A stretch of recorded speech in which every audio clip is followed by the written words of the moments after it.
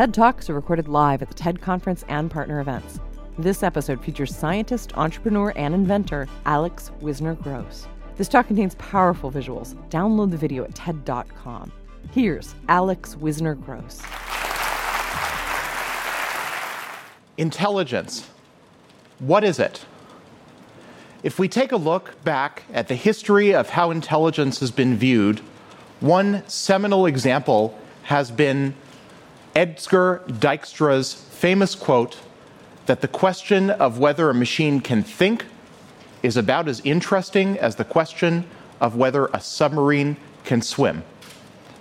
Now, Edgar Dijkstra, when he wrote this, intended it as a criticism of the early pioneers of computer science, like Alan Turing. However, if you take a look back and think about what have been the most empowering innovations that enabled us to build artificial machines that swim and artificial machines that think, you find that it was only through understanding the underlying physical mechanisms of swimming and flight that we were able to build these machines. And so, several years ago, I undertook a program to try to understand the fundamental physical mechanisms underlying intelligence. Let's take a step back. Let's first begin with a thought experiment. Pretend that you're an alien race that doesn't know anything about Earth biology or Earth neuroscience or Earth intelligence, but you have amazing telescopes and you're able to watch the Earth, and you have amazingly long lives. So you're able to watch the Earth over millions, even billions of years, and you observe a really strange effect. You observe that over the course of the millennia, Earth is continually bombarded with asteroids up until a point, and that at some point, corresponding roughly to our year 2000 AD, asteroids that are on a collision course with the Earth that otherwise would have collided mysteriously get deflected or they detonate before they can hit the Earth. Now, of course, as Earthlings, we know the reason would be that we're trying to save ourselves. We're trying to prevent an impact. But if you're an alien race, doesn't know any of this, doesn't have any concept of Earth intelligence, you'd be forced to put together a physical theory that explains how, up until a certain point in time, asteroids that would demolish the surface of a planet mysteriously stop doing that. And so I claim that this is the same question as understanding the physical nature of intelligence. So in this program that I undertook several years ago, I looked at a variety of different threads across science, across a variety of disciplines that were pointing, I think, towards a single underlying mechanism for intelligence. In cosmology, for example, there have been a variety of different threads of evidence that our universe appears to be finely tuned for the development of intelligence, and in particular, for the development of universal states that maximize the diversity of possible futures. In game playing, for example, in Go, everyone remembers in 1997 when IBM's Deep Blue beat Garry Kasparov at chess.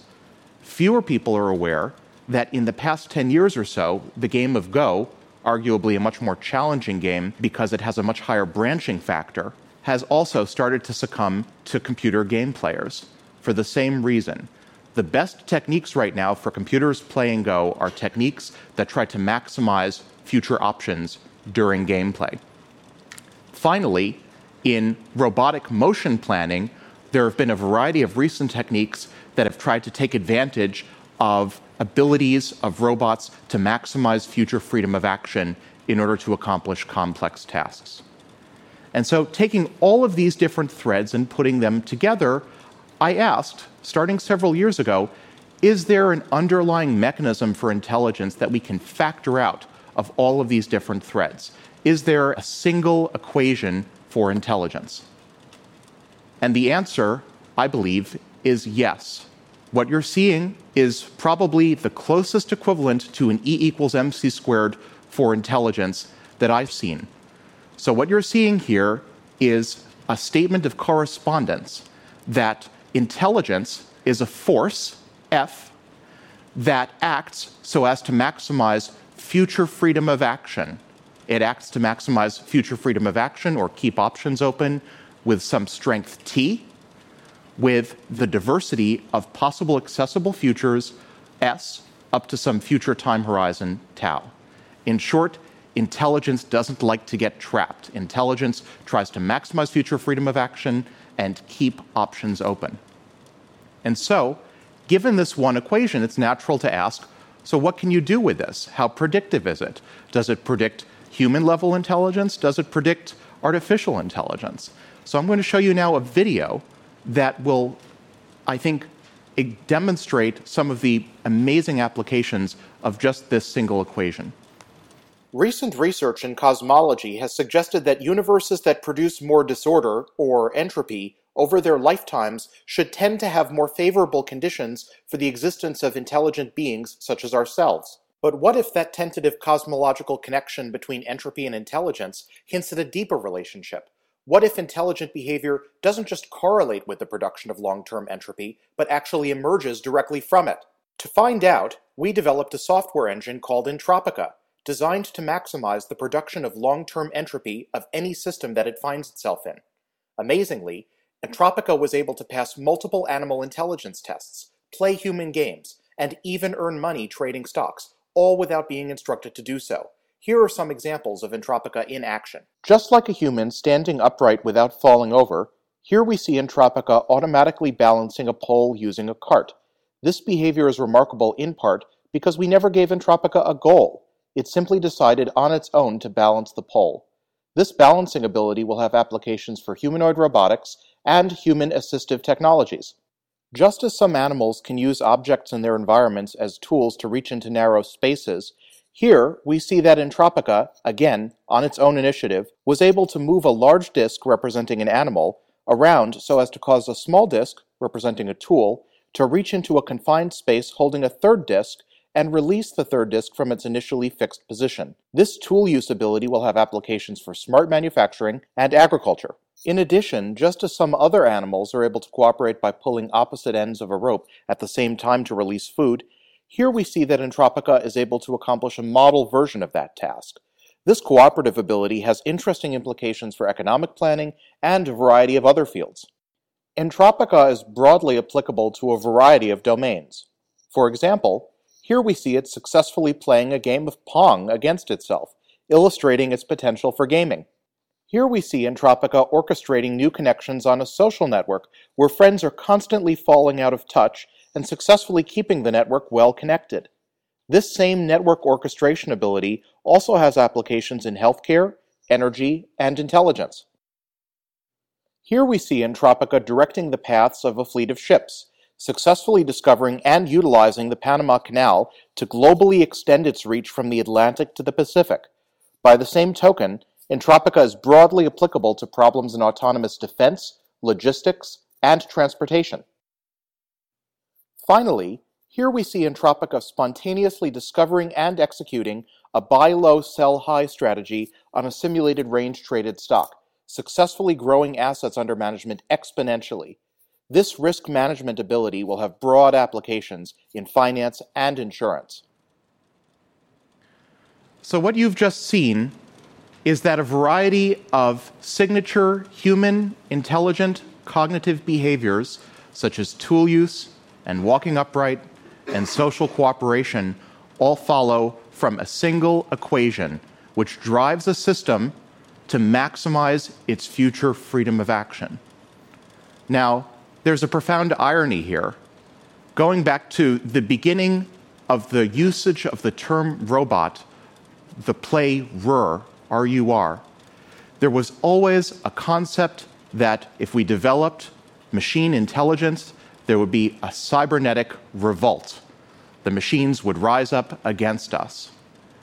One major consequence of this work is that maybe all of these decades we've had the whole concept of cybernetic revolt in reverse. It's not that machines first become intelligent and then megalomaniacal and try to take over the world. It's quite the opposite. That the urge to take control of all possible futures is a more fundamental principle than that of intelligence, that general intelligence may in fact emerge directly from this sort of control grabbing rather than vice versa.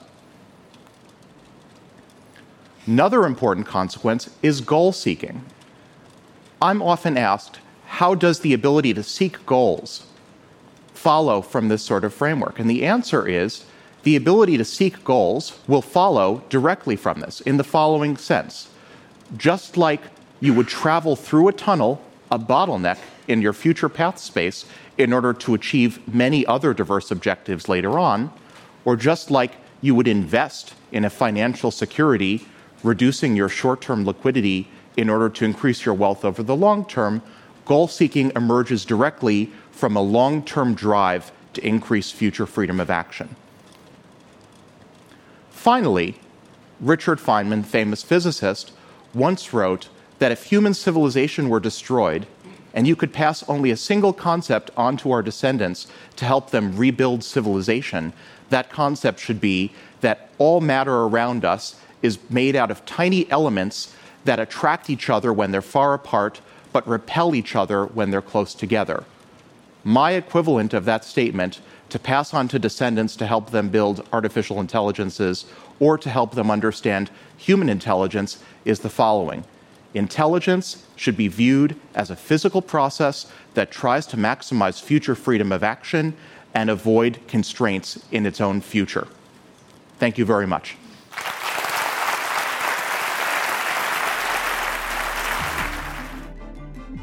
That was Alex Wissner-Gross, recorded at TEDx Beacon Street in Brookline, Massachusetts, November 2013. For more information on TED, visit TED.com.